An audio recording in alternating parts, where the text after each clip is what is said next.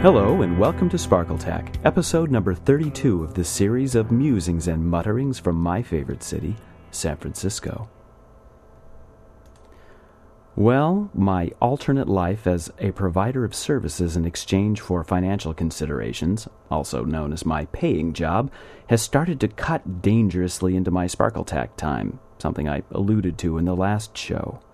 I had been considering going to an every other week format, but I just can't stand the idea of 2 weeks of dead air. So I've hit upon an alternative idea that I'll resort to in weeks when real life, so to speak, prevents me from doing the research necessary to put together a regular story.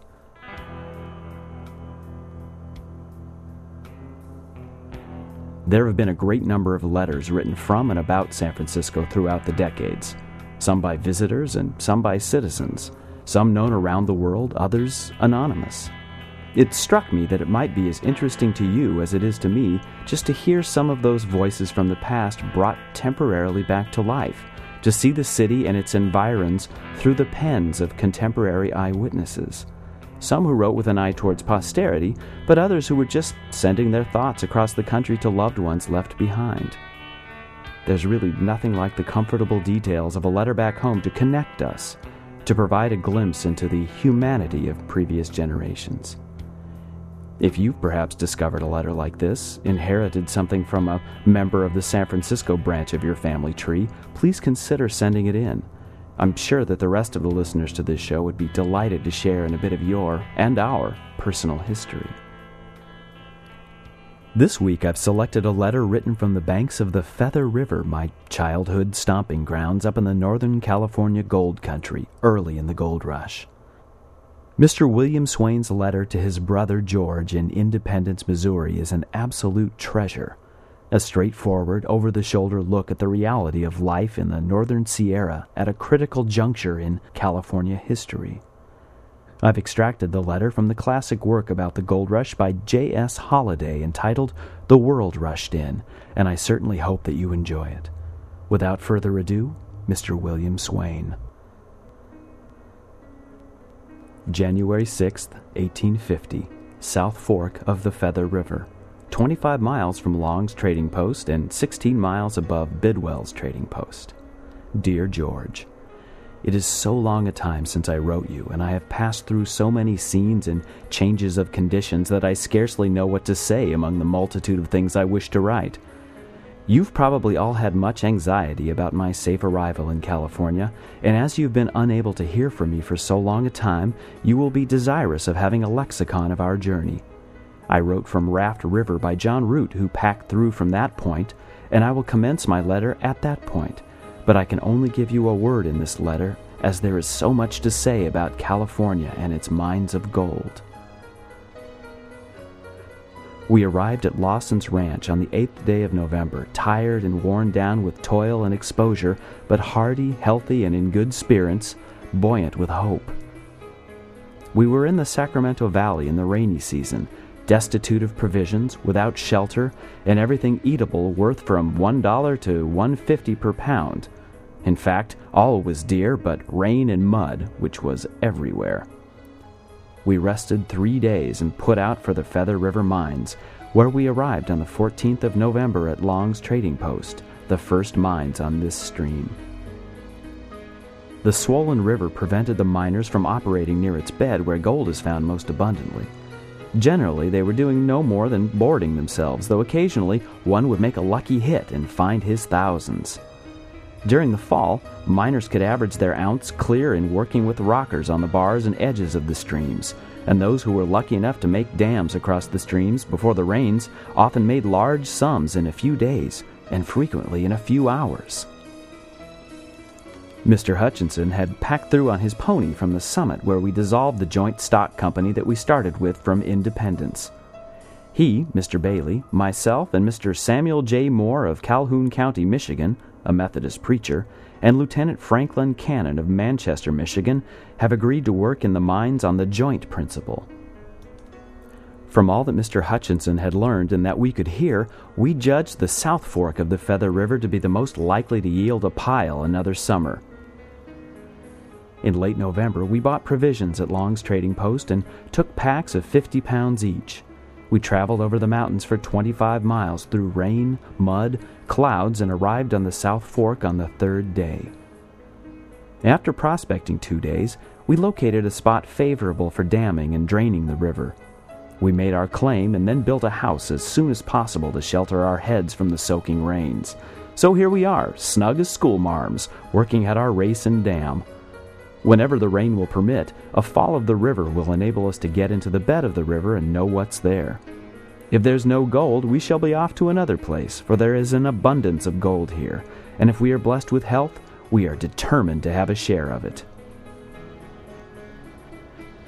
You may have some curiosity to know something about our location and dwelling. Our house is a log cabin, 16 by 20 feet. It's covered with boughs of cedar and is made of nut pine logs from 1 to 2 feet in diameter, so that it's quite a blockhouse.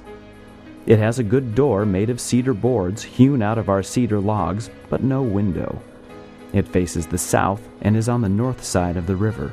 In the east end is a family fireplace in which large back logs are burning night and day. At the west end is a bedstead framed into the logs of the cabin and running from side to side.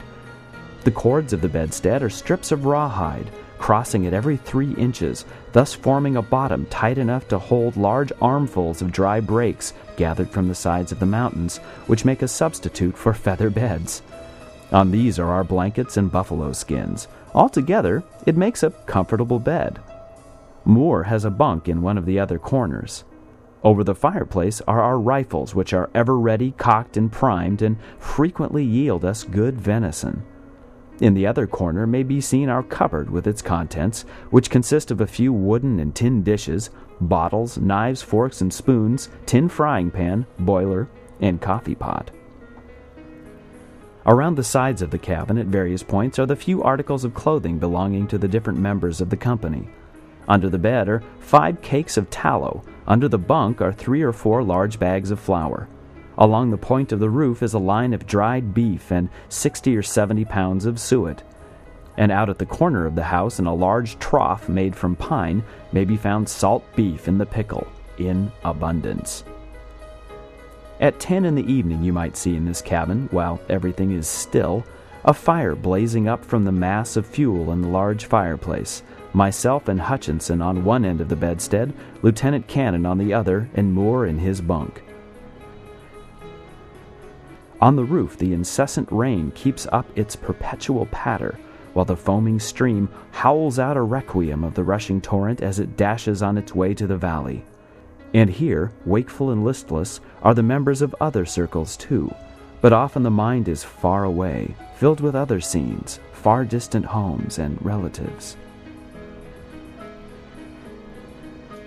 In front of our cabin, a mountain rises from the edge of the river 2,000 feet and hides the sun until 10 o'clock in the day.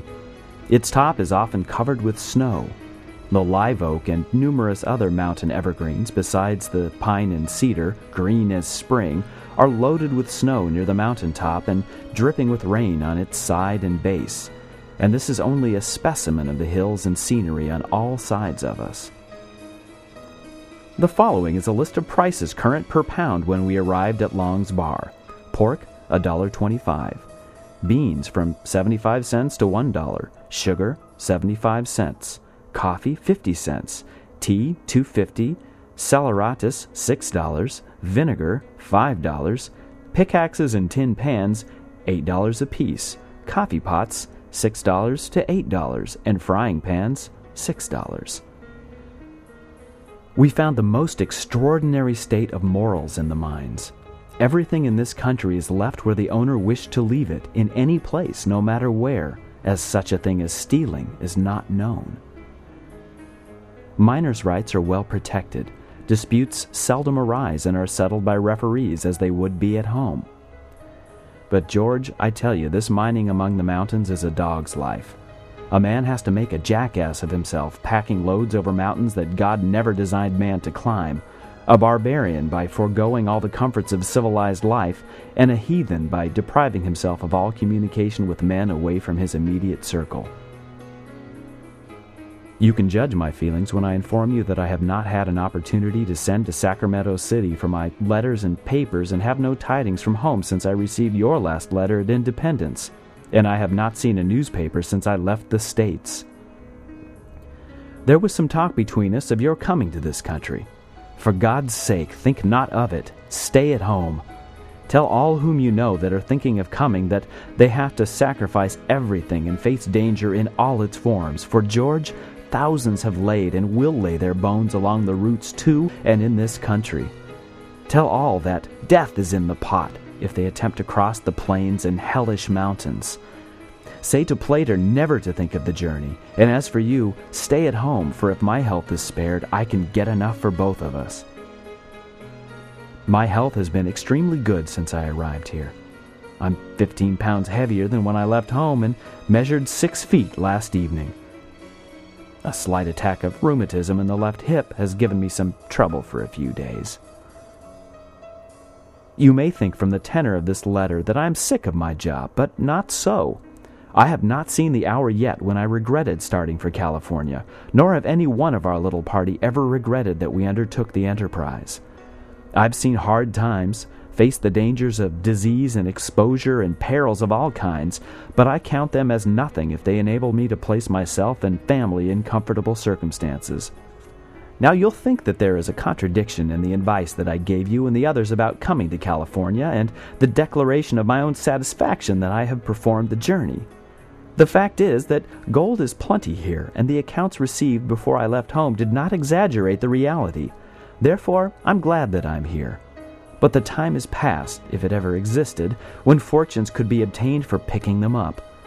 Gold is found in the most rocky and rough places, and the streams and bars that are rich are formed of huge rocks and stones. In such places, you'll see, it requires robust labor and hard tugging and lifting to separate the gold from the rock. But this is nothing to the risk of life run in traveling to this country. Therefore, if I was at home and knew all the circumstances, I think I should stay at home. But having passed those dangers in safety, I thank God that I am here in so favorable circumstances. I hope soon to send for my letters, and God grant that they may bring no sad intelligence from home, for I almost dread to hear from that happy home, fearing that our neighborhood may have become the theater of cholera. You are better acquainted with the state of things around San Francisco Bay than I am, and therefore I say nothing about them. I have felt great anxiety about my wife and child, as I left them no means to live upon for so long a time, expecting to send home means before this, and also their necessities might embarrass you. I hope that you will see that they are provided for, and if I can remunerate you for any trouble you may have, I shall feel willing to do so and ever feel grateful for your kindness. Give my love to Mother if she is yet living, and say to her that I often, very often, think of her. Tell Sabrina not to be over-anxious about me, for I shall be careful of my health, and as soon as I can get the rocks in my pocket, I shall hasten as fast as steam can carry me. Write often, for I may sometime or another get your letters. January 12th. We have had heavy rains and high water, but the weather has now cleared off fine, like spring. And spring is here, for the mountain oaks are putting out their leaves, and all things are assuming a green hue. We are in the hopes of having dry weather soon. It's just for me to say that if my health is good, and I do not have extraordinary good luck, I may not be home till next fall. Mr. Bailey is well and sends his love to his family. January 16th. The rapidity with which this country is settling is only equaled by the change being made by Yankee enterprise. 3 weeks ago, but one steamboat plowed its way across San Francisco Bay, and but one traversed the Sacramento River. Now 4 steamers may be seen making their regular trips from San Francisco to Yuba City, and flour, which was then selling at 75 cents a pound, is now worth 40, as I have just heard from Mr. Hutchinson, who has come home from Long's trading post. When we first located on this stream, no more than 6 houses were built on it. Now, within a distance of 10 miles, 150 dwellings are built. The redskin who 4 months ago roamed in his nakedness, the undisputed lords of these mountains and valleys, may now be seen on the hilltops gazing with surprise upon the scenes below. The habitations, the deep-dug channels and the dams built. The sound of the laborer's axe, shovel, pick, and pan are sounds new to his ear, and the sight one to which his eye has never been accustomed. The natives of these mountains are wild, live in small huts made of brush, and go naked as when they were born. They subsist on acorns and what game they kill with their bows and arrows. They are small in stature, and their character is timid and imbecile. When they visit the camps of the miners, they evince the most timid and friendly nature. They're charged with killing miners occasionally when they find one alone, away among the hills hunting. The miners, especially the Oregon men, are sometimes guilty of the most brutal acts with the Indians, such as killing the squaws and papooses. Such incidents have fallen under my notice that would make humanity weep and men disown their race. I send this by a man who's going to Sacramento City and to San Francisco on purpose for mails. He leaves here Saturday and will return in 2 weeks, when I shall probably get my letters by him, paying $2 apiece for bringing them up. I shall write as often as I can, and shall fill my engagements to different persons to whom I promise to write as soon as I have gained sufficient knowledge of the country to do so understandingly. Say to Mr. Burge that this climate in the mines requires a constitution like iron. Often for weeks during the rainy season it's damp, cold, and sunless, and the labor of getting gold is of the most laborious kind. Exposure causes sickness to a great extent, for in most of the mines tents are all the habitation miners have.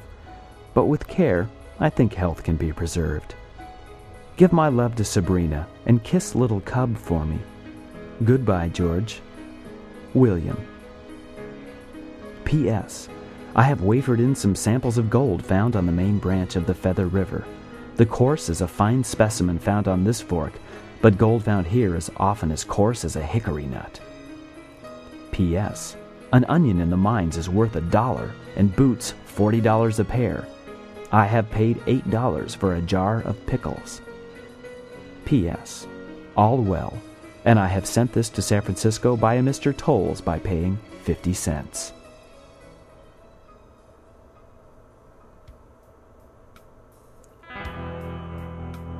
Thanks go out this week to Kelly Cavagnuolo for providing the music, a track called Violet, provided by the Podshow PodSafe Music Network. Check them out at music.podshow.com. As always, I'm available at sparkletack@gmail.com or on the comments page of www.sparkletack.com for comments, questions, or show requests. Thanks so much for listening, and I hope you enjoyed that letter as much as I did. Till next time.